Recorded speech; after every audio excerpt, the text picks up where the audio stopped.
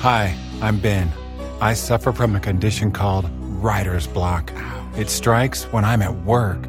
That's why I choose Canva Magic Write. It works fast, generating text in seconds, thanks to AI. Common side effects include increased productivity, compliments from coworkers, feelings of satisfaction. Now I can say bye-bye to writer's block. Ask your boss if Canva Magic Write is right for you at canva.com, designed for work. There are many different paths you can take, but there's only one road to Atlanta. The high drive deep out to left field. He clubbed it. Brady twisting and turning, looking up and giving up. It's a home run for Dansby Swanson. Flair out towards shallow right. That's big trouble. Albies going back. He dives and he makes the catch. What a play, Ozzie Albies. Swanson is headed for three. He'll try for an inside the Parker. Relay throw comes toward the plate. He'll score standing, and it's his second inside the park home run of the season. This is your weekly podcast dedicated to the Atlanta Braves farm system. Follow the show on Twitter at road2Atlanta. Now, hit the road with your hosts, Eric Cole, Gaurav Vidak, and Garrett Spain. Ladies and gentlemen, welcome to the Road to Atlanta, a podcast devoted solely to the Braves farm system and Braves prospects. I am one of your hosts, Eric Cole. You may recognize me for my work over at batterypower.com, where I had been the deputy site manager since 2018 and the minor league editor since 2015. More on why we're using past tense there shortly, but before we get into that, I want to introduce my co-host, longtime colleague, good buddy, and soon to be promoted. You can follow him over on Twitter at BravesMILB, Garrett Spain. What is going on, my friend? Nothing much. Just kind of enjoying the somewhat more relaxing off season and preparing for some changes around battery power for sure. Thanks a lot for that. Appreciate that. Yeah, we'll get into more of that later.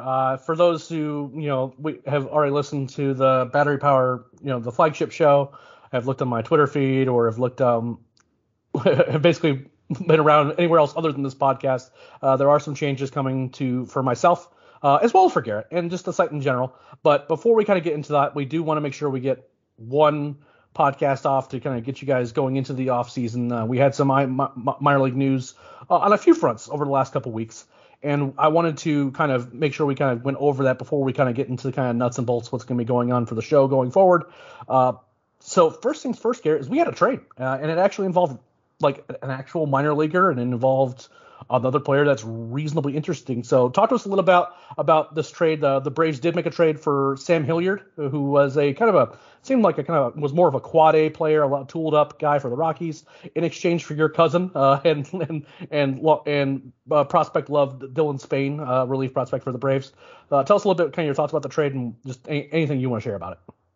Yeah, I think the strongest reaction here is you got to feel bad for Dylan Spain because he is going to hell for a pitcher. He's going to head out to the Rockies, and good luck, Soldier, because that's a tough place to pitch. It's a tough system to pitch in. So, but I think, he's a legitimate arm. But at the same time, I think anytime you can swing an A-ball reliever for a guy with Hilliard has a lot of talent, and it's a very low probability there, but it's a lottery ticket. And anytime you can swing kind of a very expendable relief piece for a lottery ticket like that, I mean, it's kind of worth it. You might as well take a shot. And if it doesn't work out, I don't think either side in 10 years is going to look back and even remember this trade. It's just not that big of a deal. But I do like the idea of just kind of getting a guy that you see what happens with him. There's a lot of power there, a lot of speed there. Those guys are kind of fun to watch.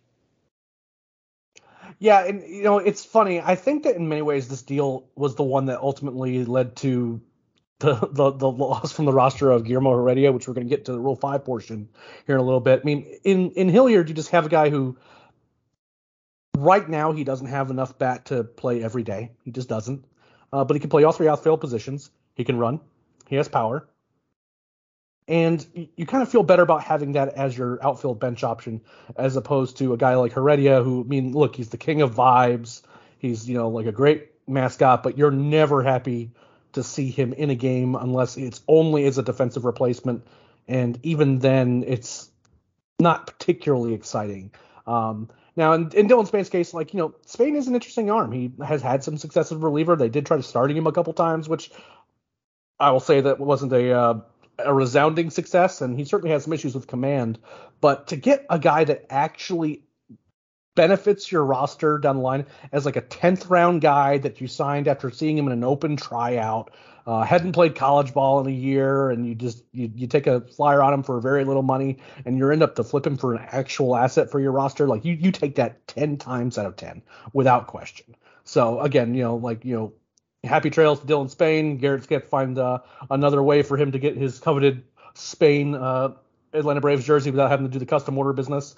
So, but that was pretty much the only trade that involved prospects. The Braves did have done some cash deals, one in particular today where they traded for Dennis Santana, who's an interesting relief arm. But all they did is give up money for that. We did get to see Colby Allard return to the 40-man, which was an interesting move. But again, that was more of a move to get rid of Jake Odorizzi's money, and not necessarily one that impacts the minor league side too much, unless he comes back and ends up getting optioned down at some point to the minor leagues, in which case that's going to be more kind of in our purview. But those are kind of the moves that have gone on so far. We also had the Rookie of the Year vote, Garrett, and this was spicy because, I've talked about it a bunch on the flagship show. You and I have talked about it. We've talked about it in the chat as the kind of, who was better between the two. And, I've kind of certainly shared my thoughts on it. I feel like it was very, very close. I didn't have strong feelings either way, to be perfectly honest. Kind of what were your thoughts on, what happened with the Rookie of the Year? Obviously, Michael Harris did end up winning it over Spencer Strider. If it had been anyone else other than those two, it would have been like catastrophically wrong. But between those two guys, they both had really, really good cases. Yeah, for me, I think they're fairly even in terms of just their overall. If you look at them from a production standpoint, from how they played this year, they're fairly even.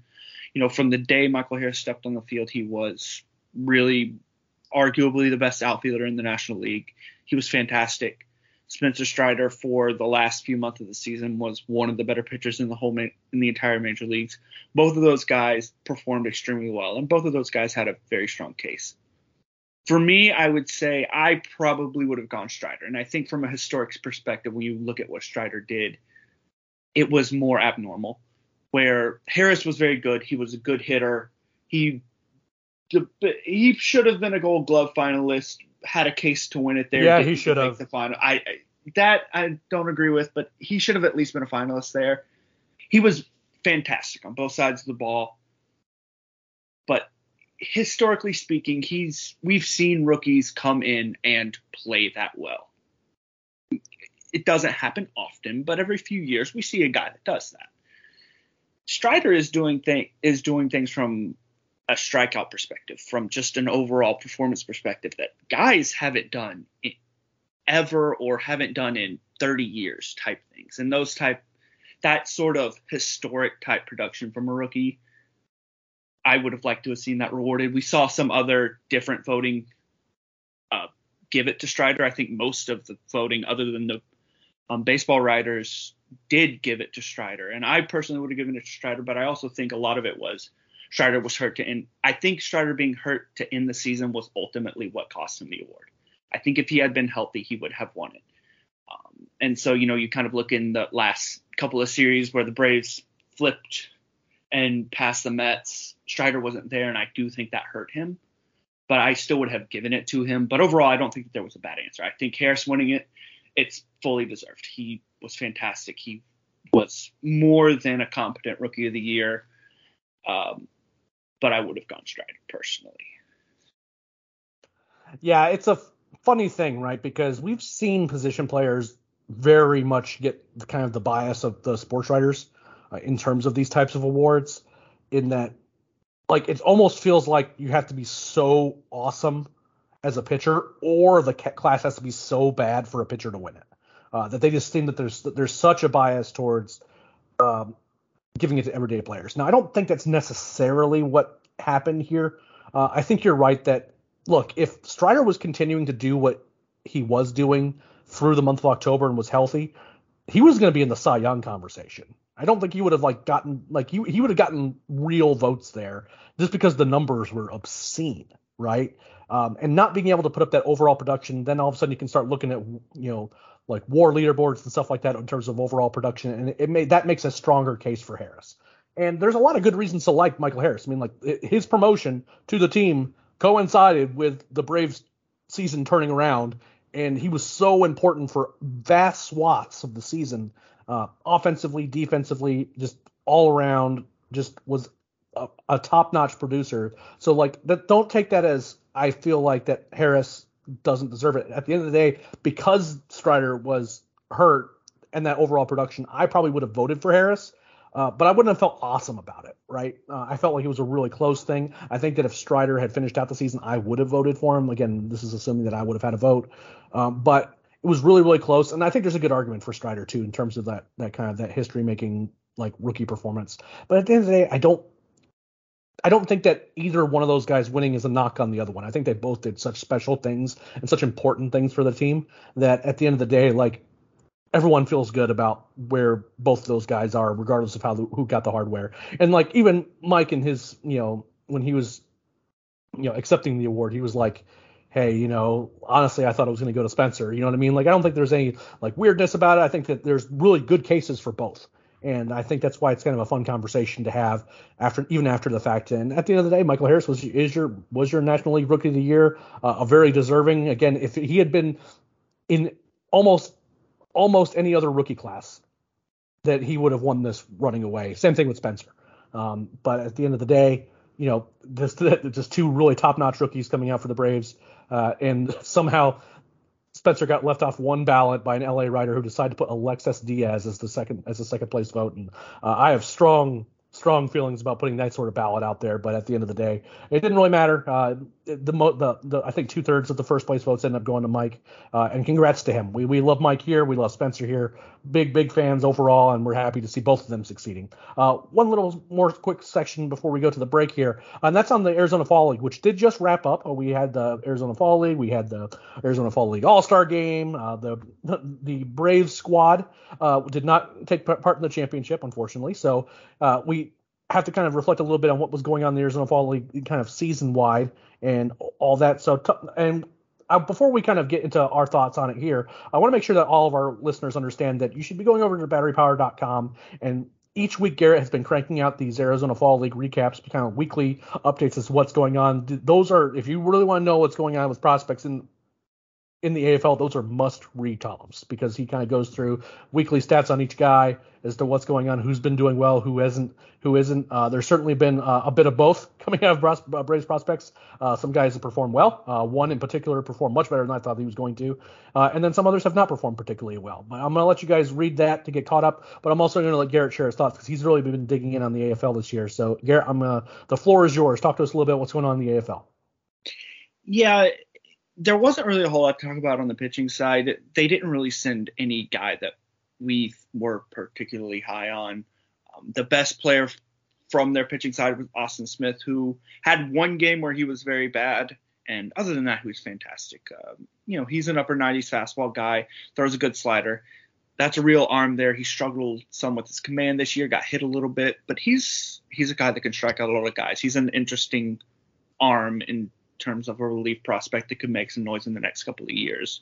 But the guys that did it really in the Arizona Fall League were on the offensive side, and Justin Henry Malloy and Cal Conley. Now, Malloy was a guy that I think we expected to do well. He's a guy that has a great approach. He hits the ball hard consistently. He's not a big power hitter, and that really showed this fall. He didn't hit for a ton of power all fall. He hit a home run in his final game, which really boosted his overall numbers a lot, and I think he finished with somewhere around an 864 OPS for this fall. It was a great fall for him. He hit very well, drew a ton of walks, hit consistently, hit over 300. And a guy that, when you talk about Malloy, you're looking at a player where we've talked about this before, in the Braves don't really value AAA development much. And so when you see a guy like Malloy who got promoted to AAA at the end of the year, that's kind of an indication where AAA for the Braves is more of an extended bench, where those are guys that they're thinking about calling up, not guys that they're necessarily developing 100%. And when you see a guy like Malloy get called up in that position, and you see a guy go to the Arizona Fall League with a bunch of top prospects. He's an all-star there. He performs very well. That's a guy that you now look at and say, at some point next year, that's a player that the Braves could feature at the major league level. And he's going to be one of those guys that they look at in the outfield. If a guy goes down with injury or whatever, he's a guy that can play in the outfield and hit and at the very least put up competitive at bats. And that's a guy that he helped himself a lot with the way he performed this fall and how good he looked. And he's a guy that I think will get a lot of time next spring. A guy that won't get a lot of time next spring, Cal Conley, he did very well. I had a lot of questions about him in terms of, we've talked about his approach, but he really, I mean, he was fantastic.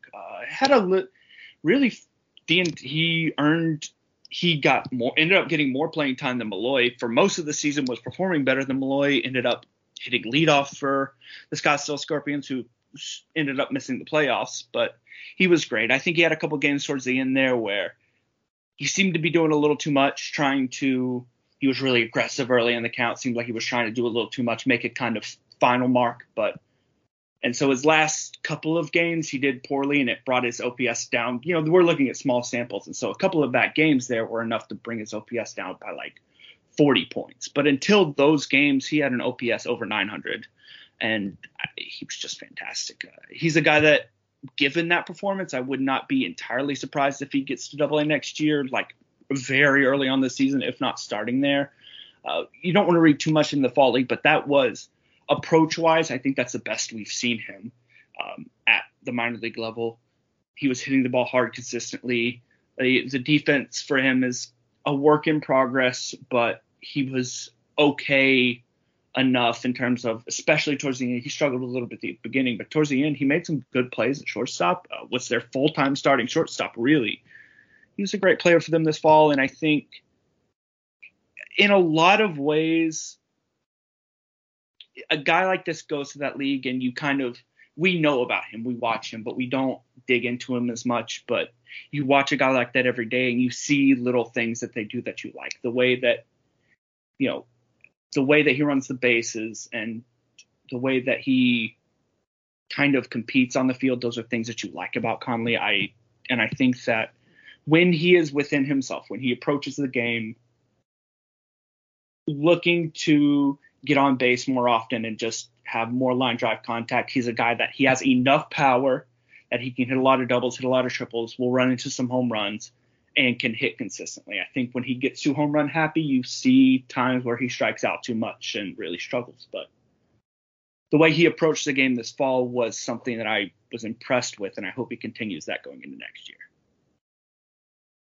Yeah, I mean, the numbers were great for Conley coming out of the AFL. I certainly have my concerns. Carlos Collazo, friend of the podcast, former Battery Power / Talking Shop writer, and, all around is a great dude over there at Baseball America, did a chat today, and he talked a bit about Conley, and the fact that, Conley and Shoemaker are relatively close in terms of their overall prospect value right now, which is, interesting enough by itself. Not that surprising considering, what Shoemaker's fall has been, but at the end of the day, I have real questions about that approach. I don't think that I think he's capable of making really good plays at shortstop. I also think he's capable of making really boneheaded plays at shortstop, particularly the decisions and like the kinds of throws he tries to make. I don't know how much of that is fixable in a lot of ways. That kind of the decision making in a lot of ways. A lot of forcing things on both sides of the ball, like forcing throws he shouldn't try to make, trying to force the issue in at bats early and turning on pitches that he shouldn't be. There's like some pitch recognition things, particularly from the left side, that I have concerns about. But it's hard to argue with just a strong performance down in the AFL is at least part of the case that at least have me change my mind on a guy. And Conley's going to be a part of that conversation. He's going to, I'm sure he'll go to big league camp for some amount of time, and, we'll see what happens there. But he's certainly more interesting now than he was before the AFL started, because he had stretches this past season where he was really good, but there's also such stretches where he was like nigh unplayable, where he just was hacking and, striking out a ton and wasn't doing much of anything. Malloy, I mean, we've talked a lot about Malloy at this point. He's definitely right now hit over power, which is kind of weird because it seems like he has a ton of strength. I kind of wish he would turn on pitches more, but he's, really happy taking walks and, just kind of working his approach the way that he wants to. There's a lot to like there. Defense is not one of those things that you'd like, I would say. I am glad they moved him off third base. on, in left field, you're not getting a Gold Glover out there, but at the very least, it's a easier place to hide some defensive deficiencies. And Austin Smith, it's the relief arm that I like. I'm a little bit surprised that guys like Alan Winans didn't have better Arizona Fall Leagues. Winans had a pretty good, when he was healthy and playing, he was pretty good in Double-A, and he just did not perform particularly well. So, again, a little bit disappointing that the rest of the guys that the Braves set didn't do better than that, but it was nice to see some of the Braves prospects performing well down there, even if at the end of the day it wasn't one of those big breakout performances like we see in the Arizona Fall League every once in a while. Now, before we get into the big part of the show, which is breaking down what happened with the Rule 5 protections today and, talking about who's staying, who could be going, and all of that, we're going to take a quick break to listen to our word from our sponsors. Canva presents stories to keep you up at night. It was an ordinary work day until... The Singapore presentation is at 3 a.m. The office was shocked. But that's when we sleep. Maya made it less scary with Canva. I'll just record my presentation so Singapore can watch it anytime. Record and present anytime with Canva presentations at canva.com. Designed for work. When you need mealtime inspiration, it's worth shopping Kroger, where you'll find over 30,000 mouth-watering choices that excite your inner foodie. And no matter what tasty choice you make, you'll enjoy our everyday low prices, plus extra ways to save, like digital coupons worth over $600 each week. You can also save up to $1 off per gallon at the pump with fuel points. More savings and more inspiring flavors make shopping Kroger worth it every time. Kroger, fresh for everyone. Fuel restrictions apply. All right, Garrett, it is time to talk Rule 5 protections. This is funny because you and I talked a bit, and you put the preview together for us over at Battery Power about who we thought was going to be protected, who was possible, and then the it's not going to happen list. And we debated about this a lot, and we somehow missed that Victor Vodnik was Rule 5 eligible. I'm not really sure how that happened, but it ended up working out fine because between the two of us, we did actually predict all three for three. All three guys that got protected by the Braves today. They had to make some 40-man roster moves to do it. They took Silvino Bracco, sadly, Guillermo Heredia, and William Woods, which was a surprise to me, and to make 3 spots on the 40-man roster. And they made those spots for Roddery Munoz, Braden Shoemake, which I know why they did it. I'm not super happy with the rationale, but I understand it. And then Darius Vines, who I think we both agree was the guy who we were almost certain was going to be the biggest lock of the three. All three of those guys have been added to the 40-man roster, so they cannot be selected in the Rule 5 draft. So before we're going to get into who's now unprotected and could be selected, let's talk about those three guys and those moves. And we can touch on a little bit on Willie Woods there too. So talk to me a little bit about your thoughts on the guys they've protected, why you think they got protected, and any thoughts you want to share. Yeah, Vines was pretty obvious. That's a nearly MLB-ready starter, and I think that he would have been selected pretty quickly. That's a guy that you could plug into a major league rotation right now or plug into a bullpen and say he's going to do fine. He has great off-speed stuff. I mean, when you look at a slider changeup combo, he's one – I mean – off the top of my head, I really can't think of anybody who has, in terms of those two specific pitches, a better combination of those pitches other than Adam Meyer, who they just drafted. We haven't seen him in action yet. It's just great off-speed stuff. The fastball, we do have questions about it. He struggles on anything that he leaves in the zone. It gets hit hard, but his command improved towards the end of the year. He avoided more of that hard contact, and when he gets ahead in the count, it's very hard to hit either the slider or the changeup. He does a great job with both of those pitches. That's a major league arm. Roddery Munoz is the guy that's further away in terms of he's got very little chance to make the major leagues next year. If he did, it would be a major emergency situation. He needs a lot of development. I think they're going to try him as a starter for now. I don't know if he sticks in that role long term, but for now, he would probably stick as a starter and will be at Double-A to start next year. But he's a guy, he throws in the upper 90s. He can throw a good slider. Those are the guys that get picked in the Rule 5 draft. And he's a guy that I think would get picked, though, and someone would try to stash him at the back of their bullpen. But I don't think that he's a guy that we should be holding our breath for him to come to the major league level because he's going to take some time. But he's probably the most exciting arm here in terms of there's a real ceiling there with his fastball. It's a very good fastball, one of the better ones in the system, and it's going to be interesting to watch his development because he's in a similar situation to Woods, Alan Rangel, in terms of guys that they put him on the 40-man roster early, and that speeds up a guy's timeline, and he has to perform to keep that spot, and we'll kind of see how he does going forward. Now, I would say Shoemake is the most interesting one here because I personally don't see why a team would pick him. Yes, he is a good defender. He's a guy that you could stash on your, on your roster as a backup shortstop. But I just don't see anything else from him. I don't see him as a guy that's ever going to hit. I don't see him as a guy that's going to hit for power, and I don't see why a team would look at that and go, yeah, I have to have that in the Rule 5 draft. If you look at it, he's made a lot of swing changes, and maybe a team thinks that he was hurt all year last year. Maybe he's better than that, but I personally don't see a reason why you would necessarily need to protect him that badly, though I think maybe the Braves situation where they don't really have a good shortstop right now. They haven't signed anybody. They haven't gone out and gotten anybody. And maybe you look at that and you say, we can't just let shortstops walk away like that. But if you're looking at the guys they have, Arcia, Grissom, Shoemake, he's the third on that list by a fairly wide margin, and it would take an emergency for him to be at the major league level next year, and I just don't see wasting a roster spot on that guy. I would not lose sleep if they lost him in the Rule 5 draft, but the Braves, for whatever reason, think of it, maybe it's even just an optics thing where you don't want to just let a first-round pick go, but for me, I don't necessarily understand keeping him. Woods is an exciting arm, but he's been consistently hurt. And this could also point to, we'll talk about Bodnick and him not being protected, where Woods, the arm is there, but he doesn't necessarily miss a ton of bats.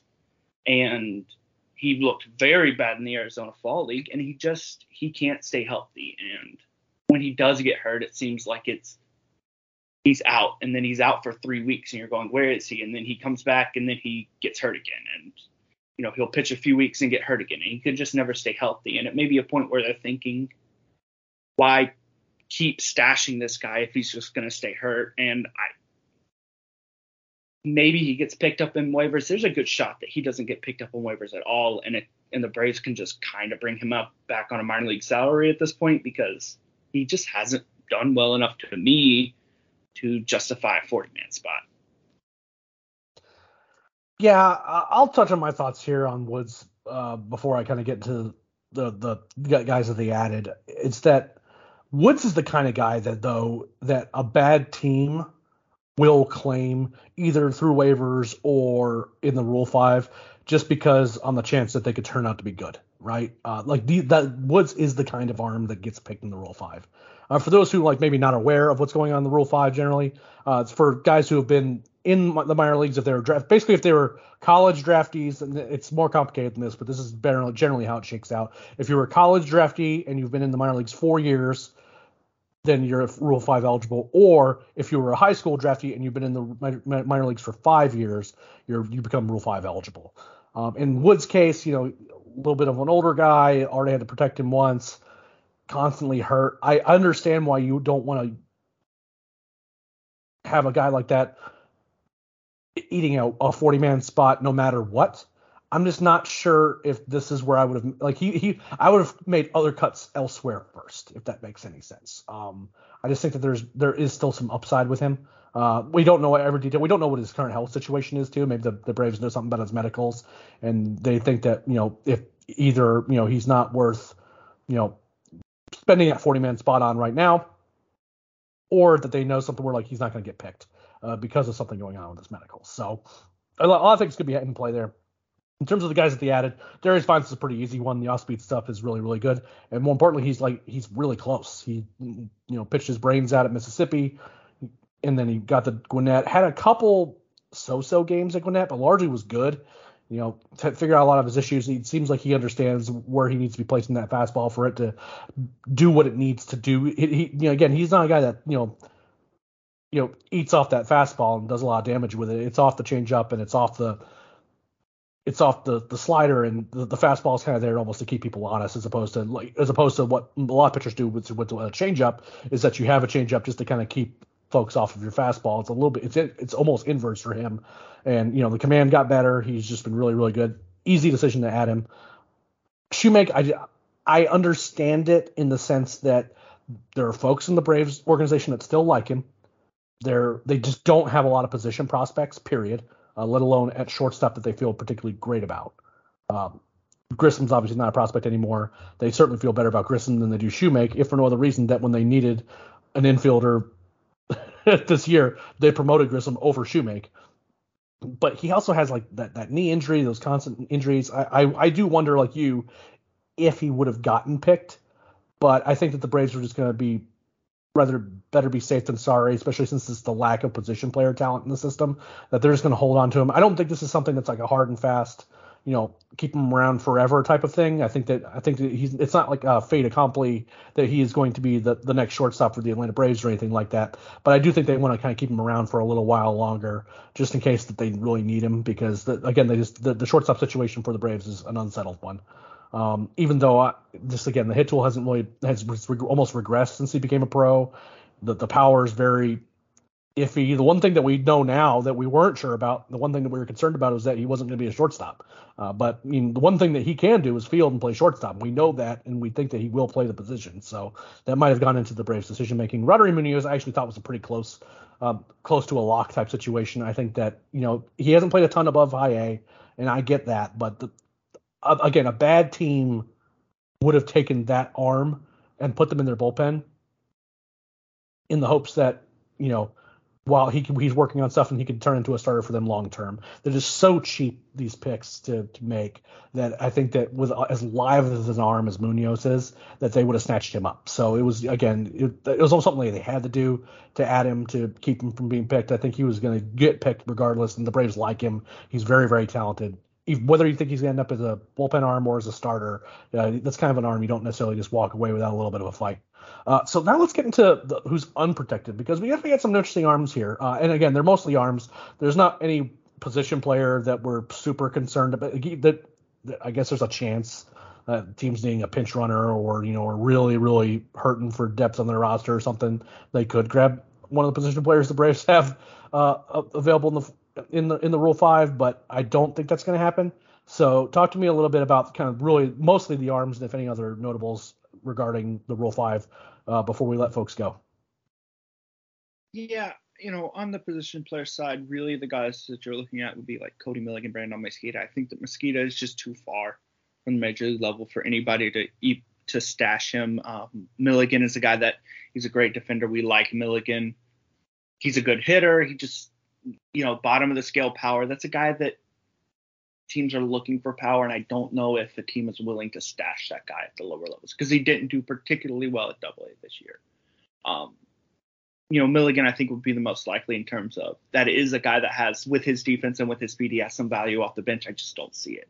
I think the guy that is the most likely to be taken out of anybody is Victor Vodnik, and I'm a little surprised they didn't protect him. I mean, this is a guy that we've seen him hit triple digits. He has a good slider. He had some success at AAA this year, so he's fairly close to the major league level where you could legitimately see him contributing to the major league level next year, even to a good team. But for whatever reason, the Braves just don't see it. We talked about with Woods, that's a guy that's been injured a lot, and the Braves may know something medically that we just don't have access to, where they look at that guy and say, we don't necessarily want that guy. We don't worry too much about losing that guy. But for me, that's a guy that I look at and say, I would have protected him over a guy like, the Braves have a guy like Seth Elledge on the 40-man roster, which I would have protected Vodnik over Elledge. But, that's decisions that have to be made. And for whatever reason, they did not think that Vodnik was worth that. And that's probably that's probably your top relief prospect right now. And to see him just he's at risk of just walking away, which is not a position you necessarily want to be in. But again, relief prospects are kind of relievers we know in general are volatile and teams don't value them much. And you see guys like Indigo Diaz and Justin Yeager are also being left unprotected. Diaz, I think, was a guy last year that if you would have asked us, we would have said, 100% he's going to get protected. He's been fantastic. Well, he wasn't this year. The command wasn't there. The command for Yeager wasn't there. And those are guys that the Braves are just rightfully, I think that those guys are guys that they're willing to let walk if a team decides they want them. Yeager has a great fastball, but the command doesn't look like it's ever going to be there for him. Diaz was fantastic last year. He was good towards the end of the year this year, but the fastball isn't great. The slider isn't great. There are good pitches. He's a guy that could be a middle reliever, but I don't know if it's necessarily a situation where how much do you value that guy over a guy like Seth Elledge? I mean, their value are probably pretty similar, and a guy like Elledge is closer to the major league level. He's a guy that you could see succeeding with the team next year, and I just think the developments we saw from Diaz, really the regression we saw from Diaz and the lack of command progression with Yeager, I'm willing to let those guys walk, but I think Vodnik is the one I'm worried about, just because that is a real legitimate late inning talent. Yeah, I mean, in the case of like Diaz and Yeager, I think you're right that, those guys are like they're live arms, but they're far enough away that, maybe the Braves are just banking that, like, look, that we it's not that we don't like these arms, it's more that we think these guys are far enough away that a team isn't going to want to put them on their major league roster, which is what has to happen. They have to be held on the active roster throughout the whole year. If they aren't held there, then they have to be offered back to the team that they were drafted from. So it's one of those situations where it's just kind of a game. And the Braves have generally not had their pockets picked too much in the Rule 5 draft. They generally can identify which guys are going to get picked and which guys they aren't. Now, there's certainly been some surprises from us in the past where they've protected guys like Alan Rangel is a good example. It's a guy that we just never would imagine in a million years that they would feel like they were going to protect, and they end up protecting him anyway. Vodnik's an interesting case, though, because it's not like a one-off situation with injuries with him. It's kind of just been a constant thing. He's had, oblique issues and back issues and, missed some time in Rome. It's been constant. He's a small guy, and he throws hard and he throws violently. And for whatever reason, I mean, they rightfully have seemingly abandoned the plan to make him a starter. And again, the arm talent is very real, but I think that there is very much a lot of, this guy just cannot stay healthy. And if he can't stay on the field, then why are we using a 40-man spot on him? He is certainly a guy that, you should circle as a guy that could get picked in this Rule 5 draft. But again, I would see him more as a target for a team that's not good and, that doesn't have any playoff aspirations, that could go, hey, maybe we can get this guy for nothing. And if he's hurt constantly and we need the spot, then we can always offer him back to the Braves. I don't think that, there's any of these guys are a lock to just be gone from the Braves forever after the Rule 5 draft. But I think you are right in the sense that Vodnik's the one guy that it seems like the most likely that would get picked. And ultimately, it comes down to, how healthy he is as to whether or not a team's going to, pull the trigger on that. And if he ends up lasting the whole year with that team, right? Because if he's, if he is hurt, if he for whatever reason he can't get it done, then the Braves have a chance to bring him back for very little money. So overall, we predicted the guys that we predicted the three guys that were going to get added to the 40-man roster, and that's what ended up happening. It's going to be very interesting to see how this Rule 5 draft. Do you have any thoughts on the Rule 5 draft before we kind of get to this last section and we let folks go? No, I mean, I think for the Braves, I really don't expect them to take anybody in the Rule 5 draft. I could see them losing Vodnik, but I don't necessarily. I think they protected the right guys overall. I do see the reason to protect Shoemake, and at most, I think they might lose Vodnik, but I don't really think they have, given the position they're in, I don't really think they're in a position to take a flyer on a guy that another team just doesn't want. And so you're not going to see them. I don't see them taking a Rule 5 guy at all, though I could see them losing Vodnik. Yeah, I think there's a chance that all their needs are just going to be met. And again, like Rule 5 draft picks are fun, but at the end of the day, like they have to have the 40-man spots available. Are they actually going to have those available and all that stuff? And that's kind of getting further down the road than we need to really kind of think about, and especially for a team that's right in the middle of their contending window. If they have someone in mind, but again, they're not picking towards the top of the Rule 5 either, so it's likely that the guys they would really like aren't going to even be available to them. So. Well, I guess this is kind of the part of the show that I'm frankly dreading. Again, we alluded to this at the top of the show. And again, if you've listened to the flagship show or if you've been following along on Twitter or anything like that, at the end of November, my time at Battery Power is coming to an end. It is very amicable. Chris has been a fantastic boss. I've loved podcasting with, Brad and Garrett and Scott and everyone. I've loved writing with the entire masthead. I mean, this is I started writing here in 2015, and I have loved every single minute of it, and I've been thankful for every single minute of it. Garrett and I have been grinding together a long time on the minor league side, and I will miss that collaboration with Garrett and Gaurav and Matt and and now Austin and Wayne, and I will miss that a lot. But I did take the site expert position over at Tomahawk Take, where I'm essentially running the site now, and that has been a lot of fun as well. Really excited to work with a new group, and we'll hopefully get that site rolling again. And the goal is to have 2 good Brave sites out there. I think in the world of Battery Power, I think it's the best Brave site on the internet, and hopefully we can get Tomahawk Take to be in that conversation, and then we can laugh about this in years to come about how we got 2 sites to where they need to be. And what that means for the show is that I am taking the Road to Atlanta branding with me. I have no immediate plans to relaunch a podcast of my own until I can kind of get things more settled down over at Fansided. I don't know what the exact plans are in terms of what Garrett's wanting to do with the podcast. I know that he's kind of getting his feet on the room. I alluded to his promotion. It sounds like, barring the unforeseen, is that Garrett will be taking over, overseeing the minor league operations from me at the end of the month. So, if you have any hatred or questions or concerns or, bad traded ideas or bad prospect takes, make sure you send them Garrett's way, because he is going to be the one that's going to be handling and overseeing the minor league coverage at Battery Power. And I'm thrilled for him.